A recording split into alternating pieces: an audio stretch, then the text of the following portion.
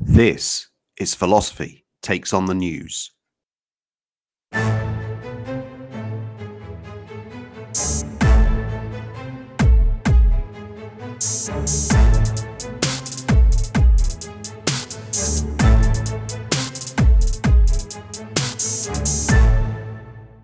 Hello, welcome to another Philosophy Takes on the News. I'm Simon Kirchin, a philosopher based at the University of Kent. We're recording on Friday the 18th of February. This is the week that saw Prince Andrew reaching an out-of-court settlement with Virginia Giuffre, NATO and Russian forces continuing to square up to each other on the Ukrainian border, and Storm Dudley wreaked havoc across the UK. And outside my window, Storm Eunice is doing the same. We'll be addressing some of these issues later on. We'll also be spending time in the second half of the pod thinking about COVID. How could we not? The world may be emerging from the pandemic, and we think about what lessons we should learn. Joining me to discuss this week's news, we have Vittorio Bufacchi from University College Cork. Hello, everyone. As an Italian living in Ireland, I'm glad there are no Brexit restrictions on this podcast. Thank you. All the way from the University of Durham, Philip Goff. Hello, good to be here. Thanks, Philip. And writer and philosopher Julian Baggini, who's also the academic director of the Royal Institute of Philosophy. Good afternoon. As a half Italian living in England, I am very annoyed there are Brexit restrictions on all sorts of things. Thanks, Julian. So let's get straight to it. Julian, let's stick with you. You had a piece published on animals this week in The Guardian in the light of footballer Kurt Zouma kicking his cat. Can you tell us a little bit more about that? Well, yes. I mean, the fact that Kurt Zouma kicked his cat and a video was shared was awful and appalling. But I couldn't help but notice the sort of contrast between the fact that this resulted in a petition signed by more than 150,000 people, and within 48 hours, his club had fined him, his cats had been seized, and everyone was very happy. Not so long before that, there was another football club had signed a player who had lost a civil rape case. And the furore around that, 6,000 signatures on the petition, and it took quite a bit longer for the club to do anything. And it just made me think about, as I often do, about how we say we're a nation of animal lovers, but actually our affection and concern for animals is remarkably selective. And yeah, so it's not just a question of the fact that this was out of proportion with the reaction to a rapist, for example, but even it's out of proportion with other animal issues. So all these people who are really annoyed that someone has kicked a cat are probably feeding their own cats on animals which have been raised in conditions which amount to a lifetime of misery. It's quite extraordinary, I think, how selective we are in when we do and we don't think about animal welfare. Thanks, Julian. Vittorio, Philip, any thoughts about that? Yeah, it's interesting to think that so many people were so upset about this incident, which of course is a serious incident. But I can see all these people sitting around a dinner table saying unkind things about Zouma and then biting into a cheeseburger. I find it very hard for anyone who's carnivorous to really take the moral high ground on this issue. But for me, Vittorio, it's not about carnivorous or not. It's actually because I think that's a bit misleading in a way, because carnivorous covers a huge range of people. I am carnivorous, but I don't eat very much meat. And one reason for that is that I don't want to eat the meat which has been brought up in those terrible conditions. So I only eat meat if I'm very sure of its provenance, right? Now, that's kind of okay, I think. But I thought part of the problem, again, I find with it when people talk about animal rights and animal issues is that I think this kind of inconsistency people have, it's not just because they're being inconsistent in that classical illogical way. It's that actually, I don't think in our society we really know what the right way to relate to the animal kingdom is. So either we sort of relate to animals as though they were kind of little humans who demand the same rights and should be treated in the same way, or we're just kind of indifferent. And I think the right attitude is actually very difficult. It requires subtlety and thinking about different circumstances. And understandably, I think people don't want to do that. They just want to keep it black and white.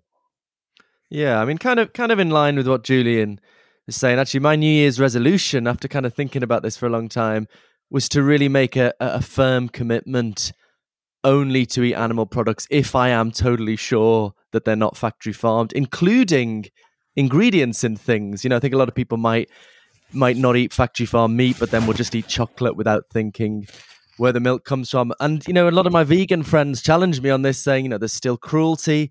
And I know, even in the farms where cows are kept in the best conditions, when their calves are taken off them, they do go through a period of pretty bad mourning for about 4 days. So there is still suffering there. But what I was thinking was, if we're thinking in terms of animal welfare, if we're thinking in terms of harm reduction, perhaps that's a principle, that the principle of not eating things that are factory farmed is something that more people could get on board with. If people went to restaurants and said, is this meat factory farmed? If not, what's your vegan option? If people looked on ingredients, for the certainty that it's not factory farmed, that could potentially be something that could influence the market and could help animal welfare more perhaps than a smaller number of people being vegan. I don't know. I'm with you on that, Philip, but actually I'm a bit dispirited there about how few people do that. There's a small percentage who become vegan and a small percentage who become vegetarian. And I salute the fact they're making an effort, because it seems to me that for most other people, there are very few people like me who kind of aren't vegan or vegetarian, but are careful. And I'm always astonished by this. And philosophers, I have to say, are no different to anyone else. Over the years, you go to dinners with philosophers after events and all that kind of stuff. And I've yet to find somebody else do what I do, which is like, as you say in the restaurant, say something like, what can you tell me about the pig? Well, yeah, you feel awkward. You feel awkward because it's not socially accepted. It's fine to say to your friend, if you're invited to dinner, I'm vegetarian and vegan. But to say, actually, I will eat meat if you make sure that it's not factory farmed, you feel a bit awkward. So actually, people get really annoyed with me on this because I defend panpsychism, this view that consciousness is everywhere and pervades the universe. So people assume I'm going to be vegan. But actually, it makes things a bit more complicated, because if you think plants are not conscious, then at least you've got a clear dividing line there, because you can just say, I'm not going to eat things. I'm not going to eat things that are conscious, but I think plants are conscious, and so I've got to eat something. So this is why I've been driven to the position I have, which does annoy a lot of my panpsychist brethren. But there you are. I couldn't believe it. We got through to 7 minutes, and only at that point did Philip Goff mention panpsychism. It was connected. Well. It was connected. Well. I won't mention it again. So immediately we've got onto vegan vegetarianism and think about the provenance of food, right? But that's pretty different from Kurt Zouma kicking a cat, right? Or is it? I mean, is there a difference between the sort of things we're eating and putting in our bodies and actual going out and physically assaulting animals? Or is there no difference, Julian? Well, there is a difference in the sense that the Zouma thing was just gratuitous harm without any kind of payoff at all. And there's something offensive about that, it's true. But it's not saying these things are exactly the same. I think one of the things, again, I find frustrating when you have moral debates with people is that when you make these... my cat is having a little choke, talking of sentient creatures in pain. I hope you've given us some good pet food, Julian. Yeah, well, it costs us a fortune because we have to buy the few brands that make sure it's all ranging free. No, but yeah, people. Yeah, when you make, you've got to make sort of comparisons. Making comparisons is a good thing to do in moral philosophy, to get people to think about whether their standards are consistent. But that isn't making things exactly the same. And then people turn around and say, "Oh, so you're saying that Zouma kicking his cat is exactly the same as mistreating factory farmed animals?" And no, they're different in two ways. It's worse in the sense that it's totally gratuitous, right? But in the sense it's better in the sense it was brief and didn't last. So, if I were a cat, for example, I mean, if I were an animal, this is a silly thought experiment. Would I rather be a cat who got kicked 2 or 3 times in my life, or would I rather be a pig who was brought up in a crate where I couldn't move for my entire life? I think I know which one I'd go for. I mean, most human beings have been kicked a few times in their life. So yeah, I mean, it in some ways it's not exactly the same, but the point is just simply about drawing people's attention to the fact that to get so outraged about that one brief moment of animal cruelty and to be indifferent to enduring, ongoing, daily animal cruelty is can't be right. I think while we're on vegetarian and veganism, though, I think there is another consideration here, namely the environment. I mean, I think there's a general consensus that, you know, if a plant-based diet would halve land usage and halve greenhouse gases as well. So, I mean, so in terms of animal welfare, I feel comfortable with my decision to only eat things that aren't factory farmed. But in terms of the more, because the problem is, the more humane the treatment, the more land it takes up, the more harm to the environment. So I do feel a pull of veganism for environmental reasons. So I'm talking a lot at this stage, but you just touched on one of my pet topics as well there, Philip. It is, again, much more complicated than that. I mean, a lot of people think plant, good for the environment, animals, bad for the environment, and better treatment, worse for the environment. It's so much more complicated than that. For example, like almond milk, a lot of almond milks, the almonds is coming from places which are environmentally disastrous because of the amount of irrigation required. And in terms of farm animals, the evidence on this is somewhat contested, but actually, when you have a pasture-based system, where the pasture itself acts as a carbon sink, the arguments are that has a less of an impact over the whole cycle than a lot of other farming methods. And a lot of the research which suggests otherwise is not looking at the full production chain. So the very fact that, yes, the animals kept in the feedlot very close together, their direct emissions are less than the grazing, farting cows out on the pasture.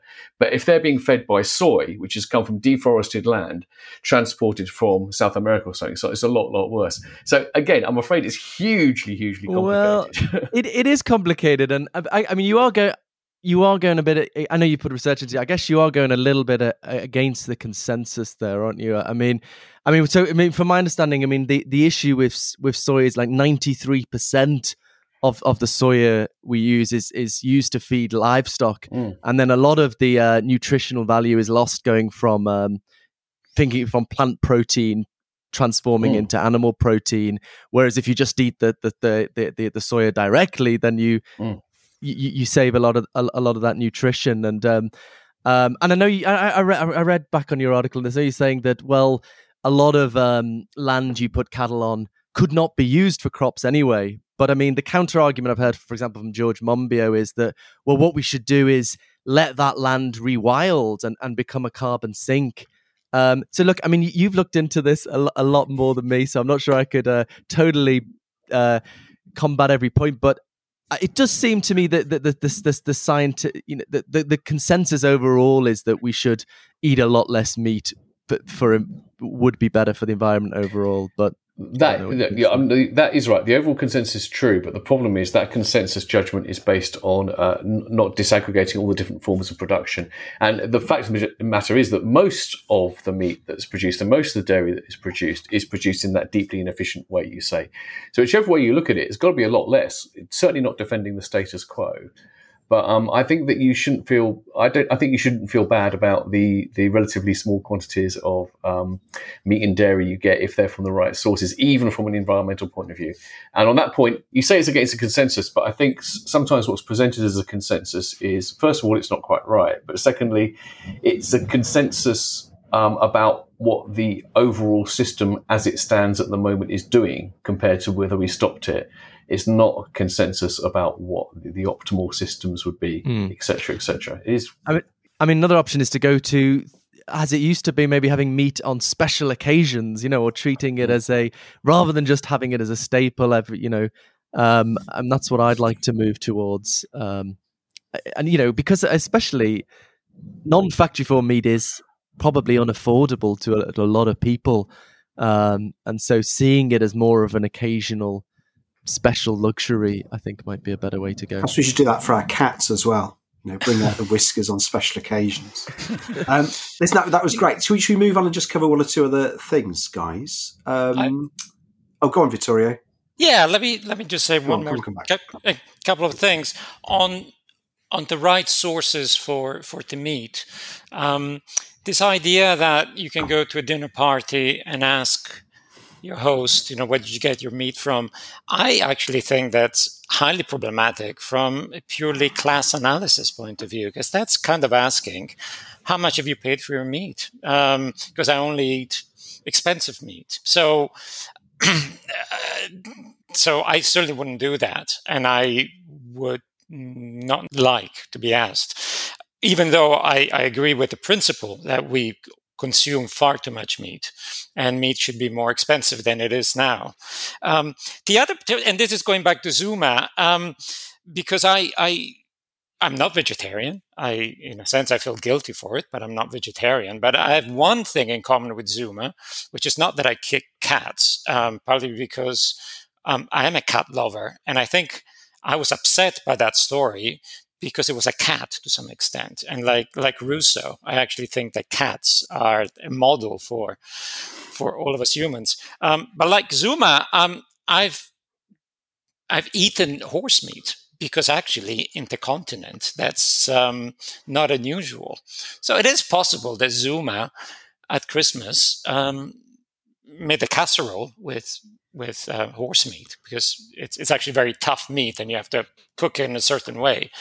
And people, I assume, know that and they don't have a problem with it. And I kind of wonder, why don't they have a problem with it? But this is a British thing of being appalled to equine butchers. Yeah, there's certainly something gratuitous, I think. That's the word Julian's used a couple of times about Kurt Zouma's behaviour. Go on, Philip.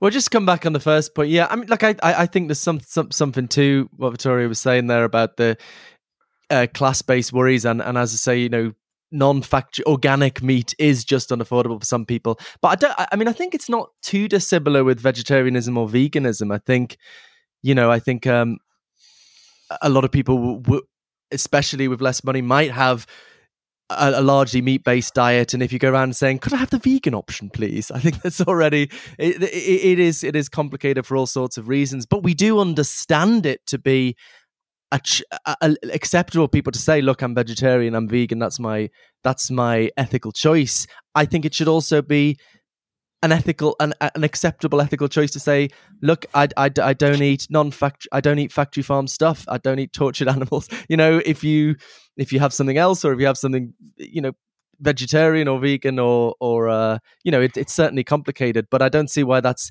So it's not asking people where they get their meat from. It's just saying this is my personal ethical commitment. I don't see why it shouldn't be as acceptable in the way being a vegetarian is, I suppose. I mean, I'm kind of with Vittorio to a certain extent, but I think Philip's got some good points there, which is there's an ethics of hospitality and as being a guest and as being a host. And I do think we should be careful what we ask and demand of others. And I think here, you know, in a sense, it's not about high principles, it's just common sense will tell you what to do here. So, for example, what I often say to people is, you know, look, you know, it's a bit complicated what I do and don't eat. So, you know, just kind of assume, if it's not too much fuss, assume this, that, and the other, you know, blah, blah. And not to get upset, not to feel like, because I think we have this sort of sense of purity about this stuff. What if you do turn up and they've cooked something which isn't according to your criteria? Well, it's actually, there are some moral positions where it would just be awful to do it. But from my point of view, you know, if the animal's dead, it's on the table, it's been cooked, etc., you know, to avoid waste, to avoid offence, to do that would be better to do that than to sort of like have my line in the sand. Because I think that with food ethics, it often becomes kind of sacralized in a way. It becomes almost like sacred. One feels like one becomes impure by ingesting, bringing into your body something you think has been immorally produced. And it's not about that. Ultimately, what we're trying to do is to change the food system in the long run, structurally. What you do or do not eat on any particular occasion isn't going to affect that. I think it's very difficult to sort of remember that. And I think people get ooey and icky about eating things that they morally object to. I want to see a debate between you and George Monbiot, Julian, because you've both researched much more than I have on this topic. You know, he thinks we all need to be vegan for the planet, and that's how I let you know. If I'm not an expert on a topic, I like to see, you know, two sides. Can you set that up, Simon? Yeah, that's right. We'll get him on next week's episode. Let's move on to at least one of the topic. Philip, you wanted to talk about Prince Andrew. Oh yeah, well. Yeah, well, just I suppose the issue of the Queen allegedly funding his legal bills, and I suppose we've had assurances that that it's the Queen's own private money rather than public money. But I think when it comes to the monarch, it's the dividing line between her public money and her private money is to say the least, rather ambiguous. I look back at the great book Who Owns England by Guy Shrubsole, which I should strongly recommend. I look back at the chapter on land ownership of the crown and the church. And most of the Queen's income, or a substantial amount of the Queen's income, comes from her ownership of the Duchy of Lancaster, which constitutionally belongs to the crown. Which I was blown away again looking back at this, which consists of 45,674 acres. It involves moorland in North Yorkshire, dozens of farms near Burton upon Trent, entire villages in Cheshire. And, it delivers huge sums of money. So in 2018, it delivered a 20 million profit. And of course, the Queen didn't pay a penny of corporation tax on that. So the monarch is not legally obliged to pay any tax. From the 90s, the Queen has voluntarily paid income tax. But she doesn't pay any other kinds of tax. So, for example, when she inherited the Queen Mother's estate, which I think was 70 million, she didn't pay a penny of inheritance tax on it. So I think there's not much difference between giving someone public money and letting them off taxes. And so, this is a huge, just in the sense of being let off paying taxes, that is a huge amount of money. She also got, going back to the farming issue, the Duchy of Lancaster, her property got 38,000 in farm subsidies in 2016. And but also, look, this. I don't see why a particular individual living in this country should have a constitutional right to this huge part of England and the sums gained from it. I think we should take that into public ownership. Use that 20 million every year to. I don't know if it's 20 million every year. It wasn't 2018 to fund schools and hospitals. Maybe the Queen could be the sort of protector of it or something. But So I don't think there is. We can straightforwardly say that it's not public money funding Prince Andrew's legal bill. Don't know what people think about so that. On that particular issue, that last issue, Philip, do you think there's an argument to say that there should be public disclosure of how that legal bill is being paid? Yeah, I mean, another thing about the Queen's land, in particular the Duchy of Lancaster, is there is a lot of secrecy involved in it. It is not under the scrutiny of the National Audit Office. It manages to avoid freedom of information requests. But yeah, I think this is an issue of public interest. And I mean, I suppose I'm more interested in that the Queen's finances themselves should be subject to public scrutiny. We could have a clearer idea of what is legitimately public or private money, and that there are no tax havens being used here or so on. But there is an incredible amount of secrecy surrounding that. So I don't know about whether making her payments to Prince Andrew public, but her finances in the first instance, I think, ought to be. Any thoughts about this? Well, yes, indeed. I live in a republic, and I'm glad I live in a republic. The fact that the Queen voluntarily started paying income tax really says everything here, because inequality is not about income as much as it is about wealth. And I think we really need to press that point. If you're an egalitarian, it's not about taxing income. It's about taxing wealth. And Piketty obviously has made a strong argument from that. The other point, as Philip said, the Constitution says that the monarchy has a right to the Duchy of Lancaster. I really think there's a problem with having an unwritten constitution. I think unwritten constitutions, it's an oxymoron.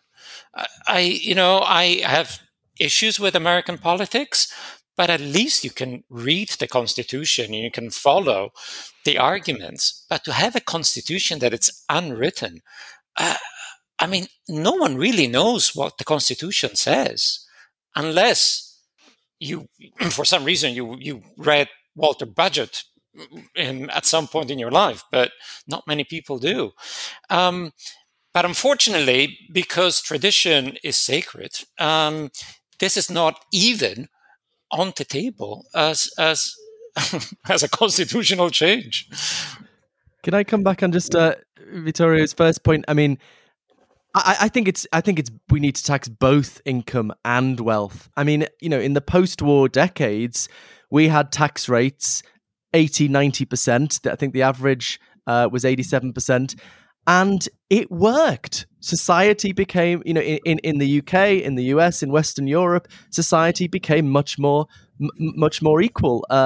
And I agree, but I agree to this has sort of been wiped from the collective consciousness. But since the 1980s, where we sort of cut taxes to shreds, and we've had spiraling inequality, and the 2008 crash, followed by the disastrous decade since. But so I do think we need to go back to high taxes at the top, which is what Piketty supports. But you're right. I mean, we haven't even in history, we have managed to, after the war, to tax income somewhat, but wealth we haven't really begun to tax. So I think we need to tackle that as well. So it looks like we decided then. Next pod, we're getting George Monbiot, Thomas Piketty, and Rishi Sunak on. Yeah, sure, they're all free. Yeah, I'm sure they will be. I have a plan. I have a plan for the monarchy. Can I put that in as well? I've got a novel plan to deal with the monarchy. Yeah. So I mean, I'm kind of lefty on most things, but I do have a sort of hesitation about kind of getting rid of traditions. I think I like the philosopher Jerry Cohen, the great Marxist philosopher Jerry Cohen, who defended a certain amount of small c conservatism.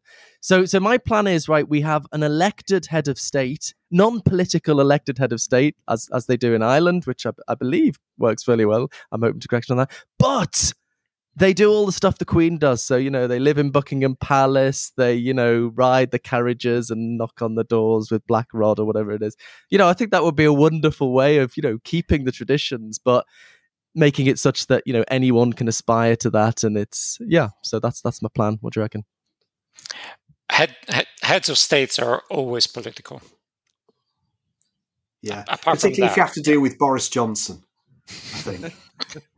And in fact, that's the point I was going to make when Vittorio was talking about an unwritten constitution. It kind of works or doesn't work, but at the moment it's coming under severe strain, right? So if you read someone like Peter Hennessy, who's probably the greatest living expert or one of the greatest living experts on British constitutional government, right? He's saying, the British constitution is based on there being good chaps. And when you haven't got a good chap at the top, then it comes under real strain, right? Perhaps you get Peter Hennessy on as well.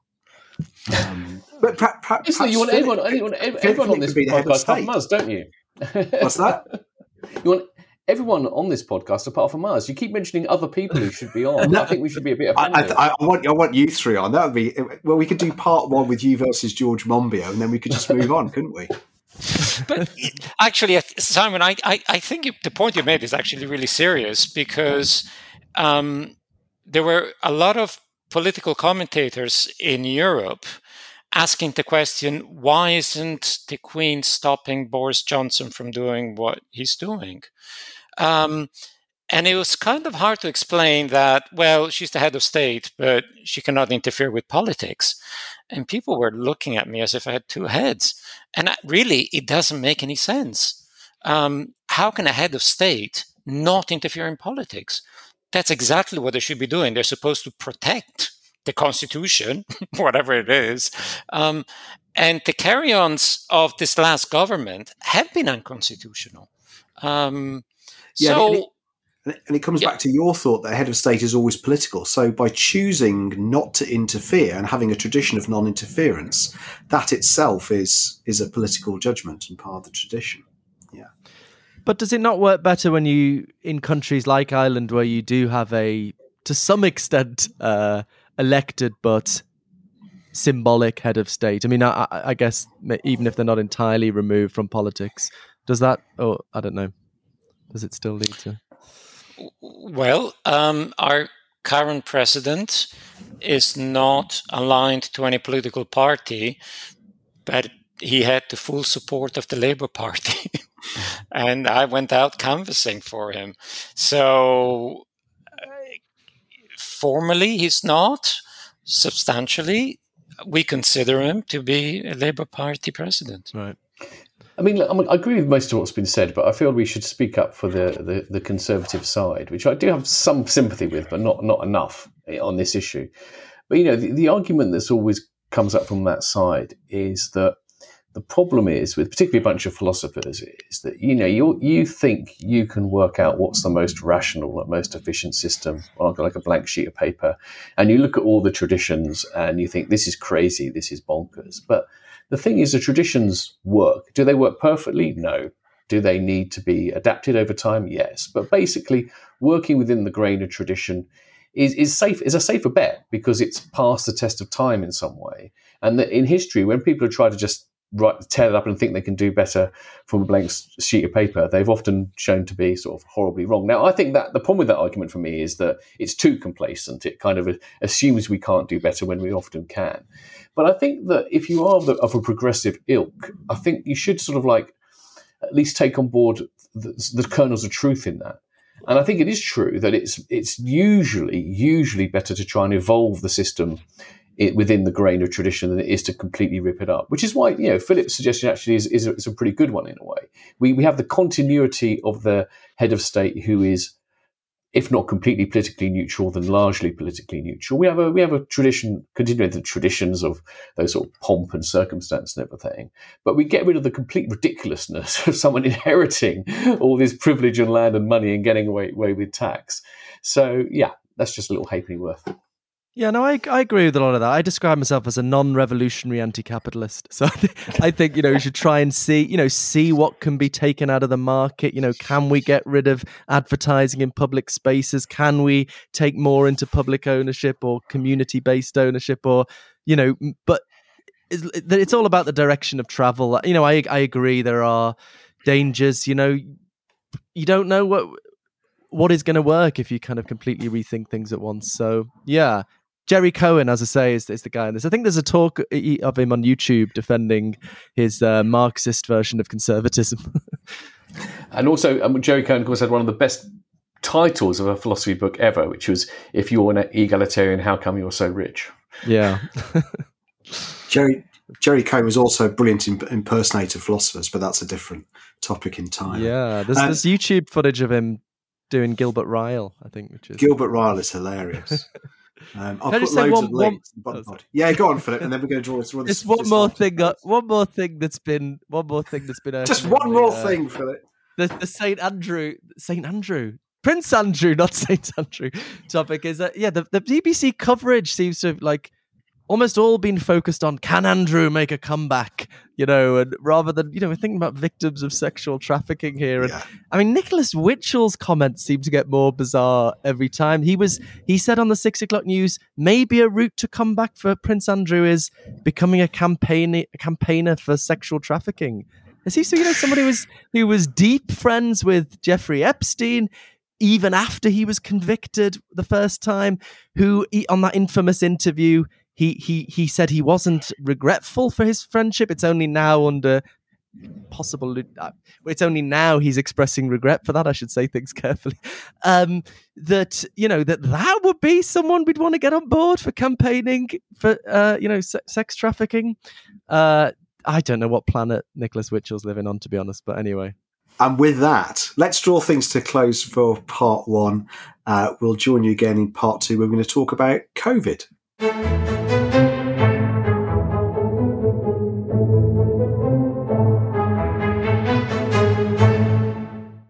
And welcome back to part two. We always knew this would come. Parts of the world, the UK in particular, are thinking about opening up and lifting COVID restrictions. It may or may not be the right time to do so, but whenever we do open up and before people try to move on, what lessons can we learn from the pandemic or the pandemic thus far? Vittorio, you've recently published a book, Everything Must Change, Philosophical Lessons from Lockdown. What do you think are some of the main lessons we should learn? Right. Well, it is a very big topic. So to narrow it down, I think we can think about the good, the bad, and the ugly. And strange as it seems, I think there are a couple of good things to come out of the last 2 years. One of them is that perhaps, just perhaps, people realize the importance of the work that we do in universities and the importance of experts in society. Because when the shit hits the fan, people run to the experts and they look for guidance. And universities is the place where you find experts. And of course, both universities and experts need resources and funding. And so I think one of the good things is how much actually the work that we do in universities actually has a value and something that people forget. The other good thing is that it reminds us that politics actually matters. And there is a big difference between good politicians and bad politicians. So I'm in Ireland now, which is a country of 5 million people, which is the same population as New Zealand. We've had many thousands of people who died because of COVID. And in New Zealand, they had a handful. And so you kind of wonder, what is the difference? Now, of course, there are all sorts of differences, geographical, political to some extent. But you did have Jacinda Ardern in New Zealand, who was an outstanding politician in a moment of crisis. And people realize that actually it's not true that all politicians are the same and they're all a waste of time and every party is the same. No, actually it matters, and it can actually be the difference between life and death. In terms of the bad, and of course there was a lot of bad with COVID, but just to pick up a couple of issues, well, if good politicians are on the good side, the bad politicians are one of the bad things. And I think COVID kind of exposed the ridiculous nature of populism. If you vote for a politician because they are incapable of combing their blonde hair, and because they're a bit of buffoons and they make people laugh, you know what? In a moment of crisis, you need better than that. And so the Donald Trumps of this world got in trouble because of COVID. Bolsonaro, I think, is going to have, of course, anything can happen in Brazil, but, he might be in trouble. And I think populism, which was really going strong before COVID, I'm not going to say that it's going to be wiped out by the pandemic, but it's certainly, there's a reality check there. The other ones are, that comes out badly is the libertarians. All those people who think that the state is a bad idea and we want to live in a society with less state and more market, and any state interference is evil, which, since the late 70s, that's been pretty much the dominant ideology. We had a crisis and people were running to the state. What is the state going to do about it? Is the state going to find us the vaccines? Is the state going to give people an income when they cannot open their businesses? So politics matters, the state matters, and those things and universities matter within the state, and those things need to be properly funded and properly well run by competent people. And then there's the ugly side of the pandemic. And again, many ugly sides, but a couple of things. The ugly underbelly of modern society has really been exposed by the pandemic. Inequality, it kills. There were a lot of people who did not have the luxury of isolating in the first lockdown, and they had to go out and work and put themselves at risk. The vaccine equity globally is, if not non-existent, laughable. And we realize that those problems are of a global scale. And of course, we don't have the mentality to deal with global injustice. And that's pretty ugly. The other ugly part, I would say, is the anti-vax movement. And there is, I think, an ugliness to making arguments that really, as far as I'm concerned, don't have any validity. Whether it's a question of, I don't want to be an experiment for medicine. I mean, I can't think of a vaccine or any other medicine that has been actually tested on hundreds of millions of people within a very short period of time. And then the ugliness of this claim to liberty and freedom and rights, and that ugly side that people use the language of rights in the wrong way, in the wrong context. It's like the right to harm others or the right to put other people at risk, and never ever referring to a duty that we have not to harm other people, a duty to the common good. And that ugly side that rights have been taken over by this sense of selfishness. So there is the good and the bad and the ugly in this pandemic. Thanks, Vittorio. Loads there. Philip, Julian, anything you want to pick up on? Yeah, just on, I mean, I guess picking up on the point about libertarianism and the opposition that was strong in the Conservative Party to vaccine passports. And it seems to me to just rely on a quite peculiar notion of freedom. I mean, so I guess in some sense, if you're not allowed in a nightclub, if you haven't been vaccinated, that's in some sense infringing your free choice. But of course, if you're vulnerable and you can't leave the house because people aren't vaccinated, that massively more infringes your freedoms. It seems like a very oversimplistic conception of freedom. You know, I can't remember which Conservative MP it was now saying opposing vaccine passports because he claimed we're not a papers please society, sort of insinuating, you know, a kind of totalitarian state where they demand your papers. Whereas at the same time, you know, happy to vote through, you know, the policing bill, which is giving police powers to stop protests if they are a serious annoyance or they're too noisy, which seems to me a lot closer to an authoritarian society and infringements in our freedom. So, yeah, I mean, there is something a bit messed up here. I suppose just where I'd push back slightly, I mean, I think we should be careful not to kind of bash too much people supportive of the populist right. You know, it is crazy, and it is so sad that, you know, a public health issue has become a kind of culture war issue.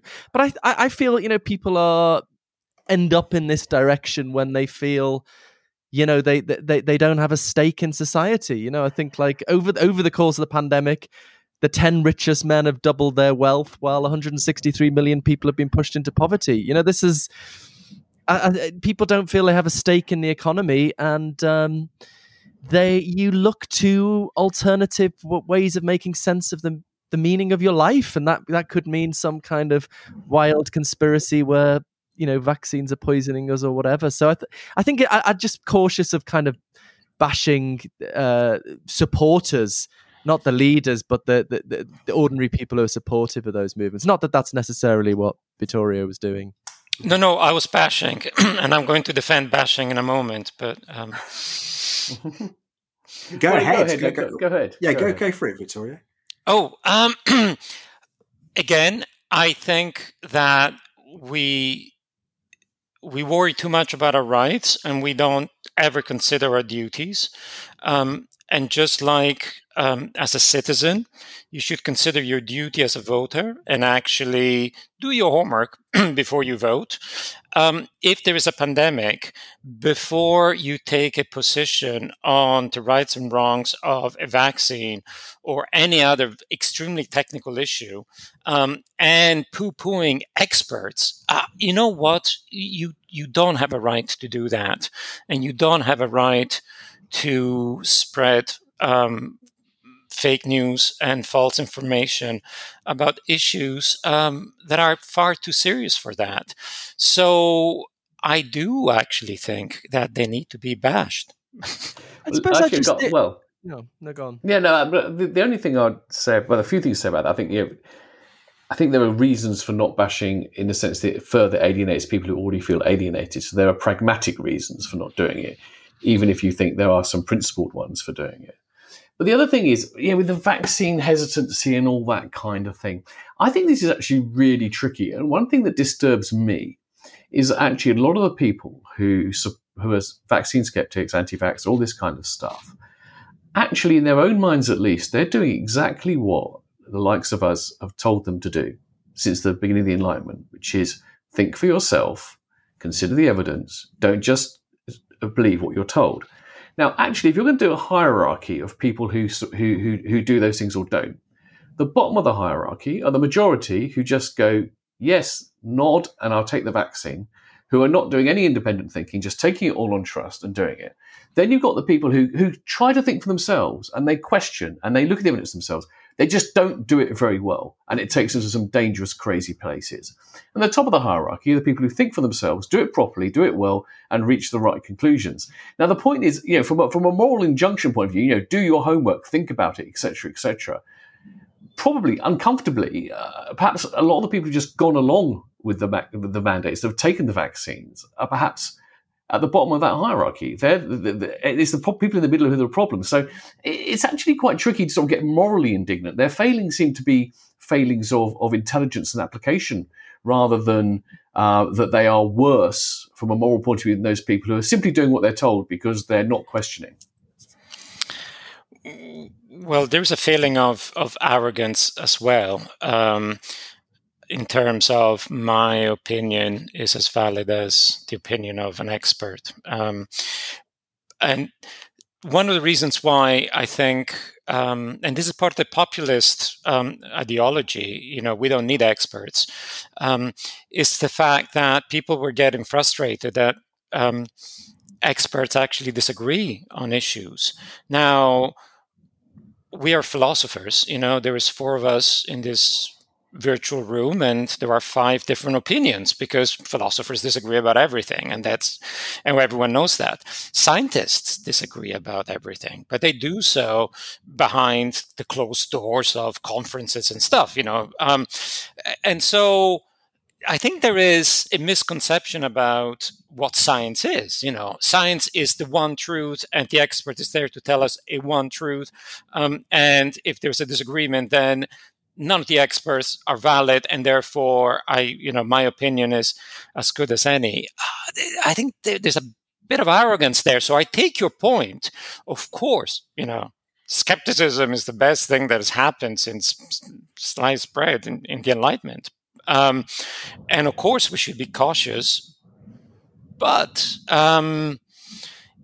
you do need to justify your actions, and you owe it to others to really justify your inaction in terms of not taking a vaccine when there is overwhelming evidence that you may end up in a hospital. And because you end up in a hospital, then hospitals cannot actually do other surgery because that's what's happened. Can I just come in there on just what something you were saying then, Vittorio? So something that's interesting about this whole situation is a public health crisis, right? So I was reading something the other day where someone was saying, basically making this point. So look, if someone wants to do something or not do something to their own body, right? So play dangerous sports or, eat themselves to death, and it doesn't have any implications for anyone else, then they should be allowed to do that. But things change when we've got a public health crisis, right? So is part of your thinking that in a case of a public health crisis, so you've been using the word duty, do I then have a duty to other people, and therefore, in a way, I have more of a reason to defer to the medical and scientific experts than otherwise? Is that part of your thinking? Yes. So a public crisis, there is a public good, right, and you have a duty to the public good. And I'm all for human rights and rights, of course, but there is a culture of entitlement that has creeped in, which was never supposed to be there. So my right means that I can do anything I want, even if it harms others. And that's never supposed to be the case. So, Simon, absolutely. The duty to the public good? I think, should take priority in a public health crisis. I mean, this thing about, conceptions of liberty and them being somewhat simplistic, I think is a really, really striking one. At the Royal Institute of Philosophy last year, we had a really interesting talk by Hae-suk Kim, I'm probably mispronouncing her name, Korean philosopher, about the response to the pandemic. And it was really, really very interesting because people make a lot of the so-called differences we saw between in East Asian countries where people are supposed to be, they're more collectivist, they're more obedient, all these stereotypes. And that's why they followed the mandates and wore the masks and all that kind of stuff. Whereas in the West, we're into individual liberty and freedom, and that's why people are more reluctant to do it. And she'd be on a talk, she did talk about sort of Confucian ideas and how these might provide interesting alternatives. But she just started by throwing John Stuart Mill back in our faces to say, look, where did people get this idea from? People always go to, if ever you talk about liberty, it normally takes a minute, it's taken us about 5, for someone to quote John Stuart Mill, who said, the fundamental principle is that everyone has the right to do whatever they do without interference, even if it's not in their own best interests, as long as it doesn't harm others. And that's a simple proviso. That's the basic principle of liberty. Now, in this pandemic, mask wearing, vaccine passports, all that kind of stuff, it is all about harm to others, right? So it is ridiculous to claim that it's an infringement of your liberty not to be allowed to go unvaccinated into a crowded space where you might infect someone and potentially even kill them. That's something which is so core to a foundational concept of liberty. You've got to ask what's gone wrong with our society when we somehow got from that to an idea where we just basically assume that the individual can do whatever they want, really, except in the most extreme circumstances. And I think that's disturbing.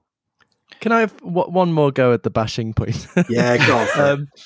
I'm just thinking pragmatically, I suppose. I think of Hillary Clinton, when she was running for office, really laid into Trump supporters as ignorant and Bernie Sanders supporters as well. And I think it kind of backfired. It kind of pushes people away. And also I think, we have to take into account, going back to Piketty, he has documented in quite some detail how, solid working class support for the left, for centre left parties in County Durham, for example, where I live, in the US as well, has systematically over decades fallen off as, centre-left parties have come into power and deindustrialization has continued, inequality has not reversed. I think it sets in a cynicism. That's what I get talking to, working class people in County Durham.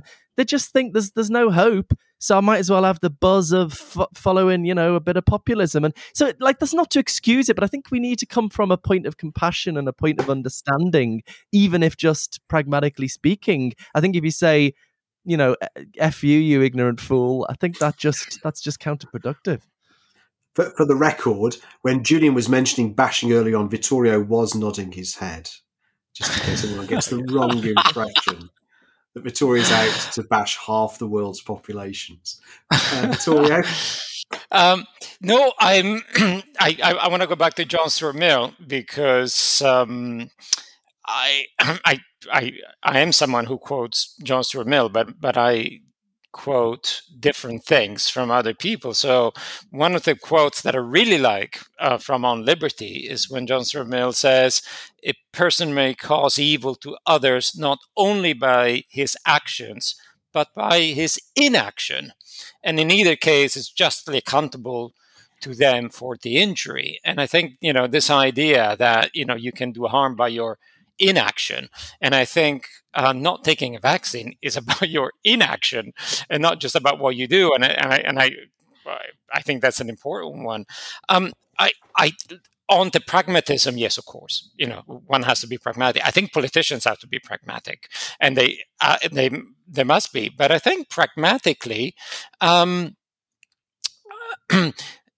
is an argument to be made for mandatory vaccinations. And again, it depends how you do it. But like most things that the state does, they offer you carrots and they offer you sticks, and to make sure that people do the right thing. I was going to ask about that actually, because I totally agree with almost everything that's been said so far, but except if it comes to actually forcing someone to have a vaccine, I'm not sure. I feel a little bit hesitant just in terms of, bodily autonomy. I don't know. I'm not unsure, but I'm Right. you still think even in that. I've got no problem with saying you can't do this, you can't do that. Why should you have a right to go in a nightclub? You making that right conditional, but actually forcing someone to invade their bodily autonomy. I don't know. I'm a little bit hesitant about that. Okay, there is a distinction between compulsory and mandatory. Okay, good. So compulsory is where actually someone puts a needle in your arm. Right. I don't know of any state that actually has done that, not even North Korea. In fact, North Korea had no vaccination policy.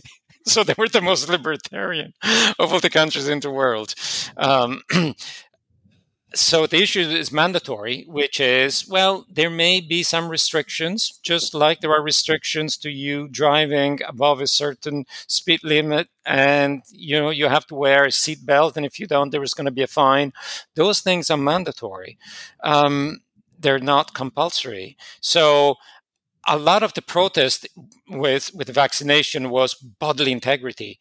No one is touching your body, but the fact that you are refusing a vaccine and then you say, but I also want to go to my job and possibly infect other people, and I also want to do this and that and go to pubs and well, no, we respect your bodily integrity. You choose not to have your vaccination. We're not going to force the needle into your arm. But that right does not actually cover other rights that you think you have. Right. And now I want to travel. And now that's a nice distinction. That's what we need philosophers for, making distinctions. Yes. Yeah, it's a good one. And it's a good one. It's a really overlooked one. Actually, I know a GP who hasn't been vaccinated and has very strange ideas about COVID, who was like ranting that, vaccine mandates amounted to assault and battery. And I thought just what Vittorio said, well, no, we're not saying we're going to pin you down and shove a needle in your arm. We're just saying that if you refuse to take it, there are certain consequences that you have to follow through on. So even GPs don't get that distinction. So it has to be stressed. Can I ask you about something different, Vittorio? About your introduction, you talk about the good things, about how the state's acted, and we get to see, therefore, how the state can be a good thing. And there's a lot of that in your book. And someone might say, yeah, I can see at a time of crisis, right? We need a really big state to come in because only a state can act in these particular ways and get us to do certain things and organise things so we can get a mass vaccination rollout programme and so on. But at some point, we won't be in a crisis, right? So someone might say, so do we still need a big state, or do we need to shrink the state? So what's your thinking around that? I mean, we can't always be 100% on red alert every crisis coming, can we? So there's going to be something there about how big or small the state has to be. Could you talk us through some of that? Well, a big state is not something you can switch on and off when you need it. So in a sense, I do think that being a Rawlsian and thinking about the worst case scenario, making it the best it can be, yes, you should be thinking about the worst case scenario. And there can be many. And usually the solution requires collective action. And what the state does is that it coordinates collective action. Without that collective action, I think in moments of crisis, COVID is a huge crisis, but there are crises all the time of different sizes. And all crises, you need collective action. So it doesn't work like that. Okay, we'll be libertarians until we have a big crisis, and then all of a sudden we get, that either the state is there or it's not. Mm-hmm. So I do think that we should think about, sort of politics as crisis management. I think with the NHS, you need to be very careful with the idea of efficiency. I think there needs to be a bit of slack for emergency, for the flu period. Whereas I think if you think of that as waste, and you run it a tight ship so that there's absolutely no waste, then, well, just as Vittorio says, when it gets to the emergencies, just when it gets to annual flu season, as we seem to have every year, you run out of steam. So yeah, I mean, the NHS, which is it's one of the things that non-British people have always admired about England. And it really is, it's just beyond sad what has happened to it, and the fact that it's being attacked for political gain.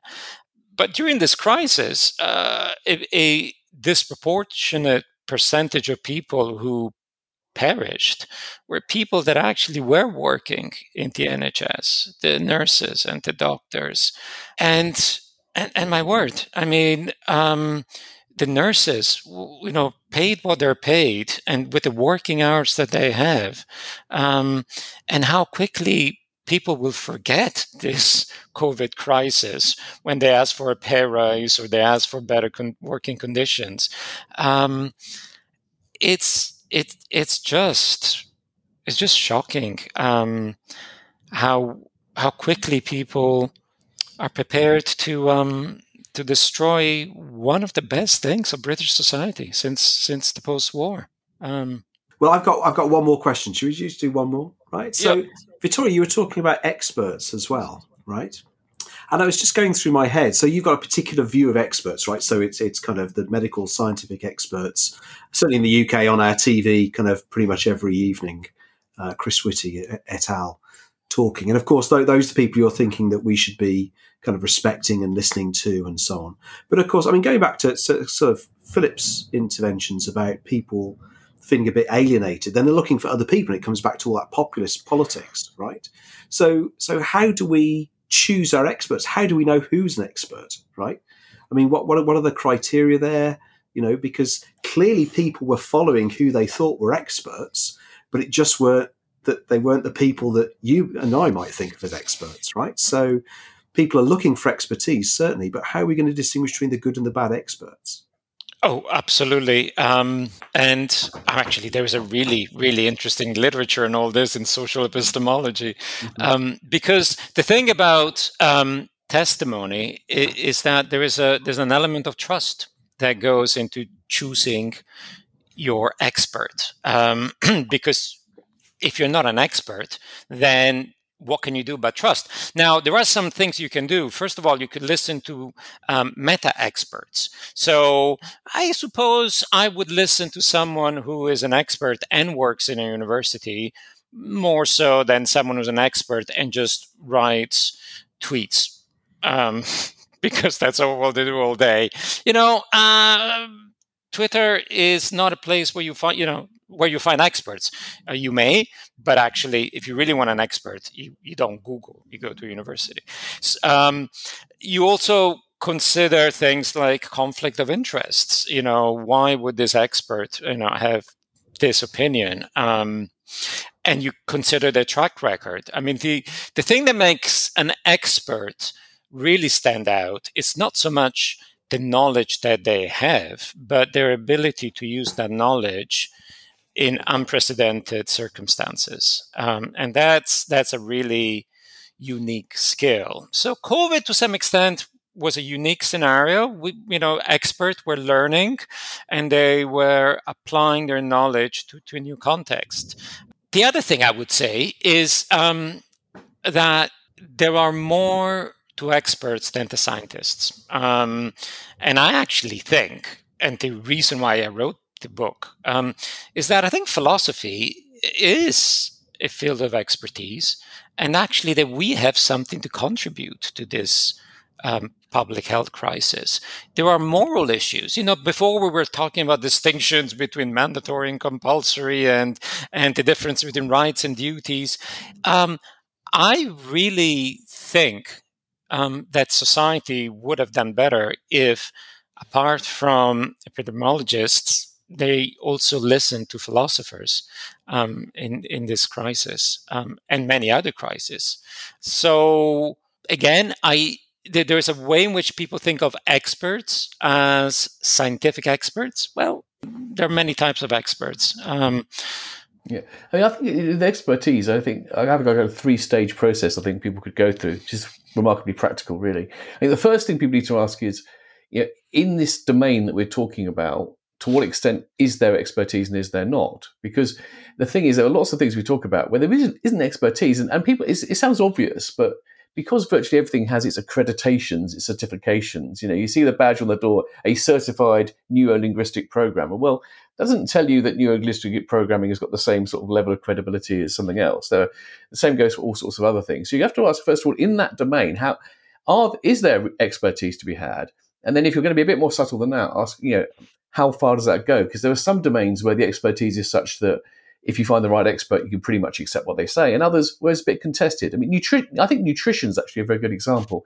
That it is a domain where there is expertise and there are experts, but the nature of the subject is that there's still such a lot we don't know that you should never take anyone's view as authoritative.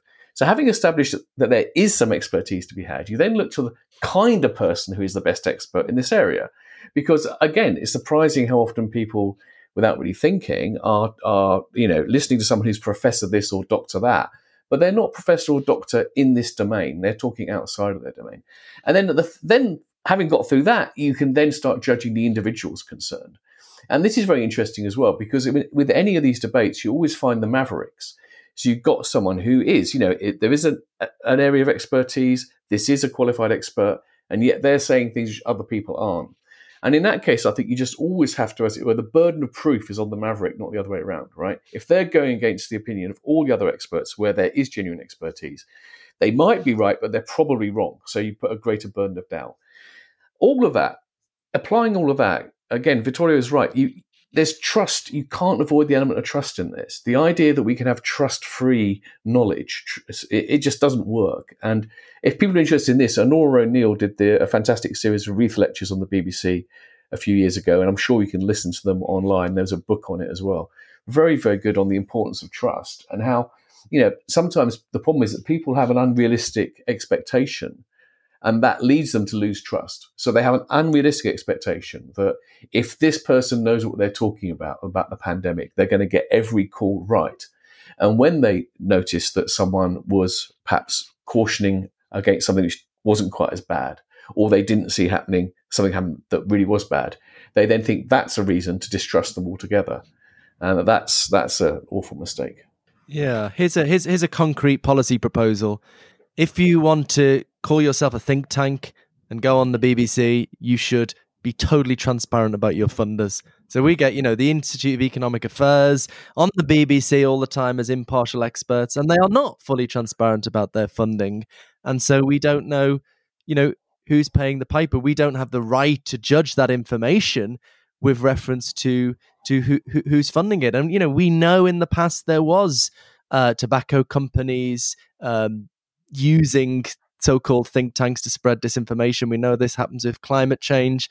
So, so that's, I just think it's so important in a democracy where you've got to decide who to judge. You can't work out everything for yourself, all the science, all the economics to make your decision who to vote for. So, you do need respected authorities. And I mean, what I like to say about the peer review system and, perhaps academia more generally is, it's like what Churchill said about democracy, it's the worst way of doing things, but it's better than all the rest. I don't know how else we can do it. And I think it's good to put it that way, because I think people do maybe have legitimate concerns about where things have gone wrong. Julian's talked about unrealistic expectations. I think people sometimes have legitimate disappointments, where expertise has gone wrong, as it does, or where, politics has let their communities down, where they've seen 30 years of their community dying. So again, I think coming from a point of compassion and understanding and explaining to people, yeah, look, there are these failings,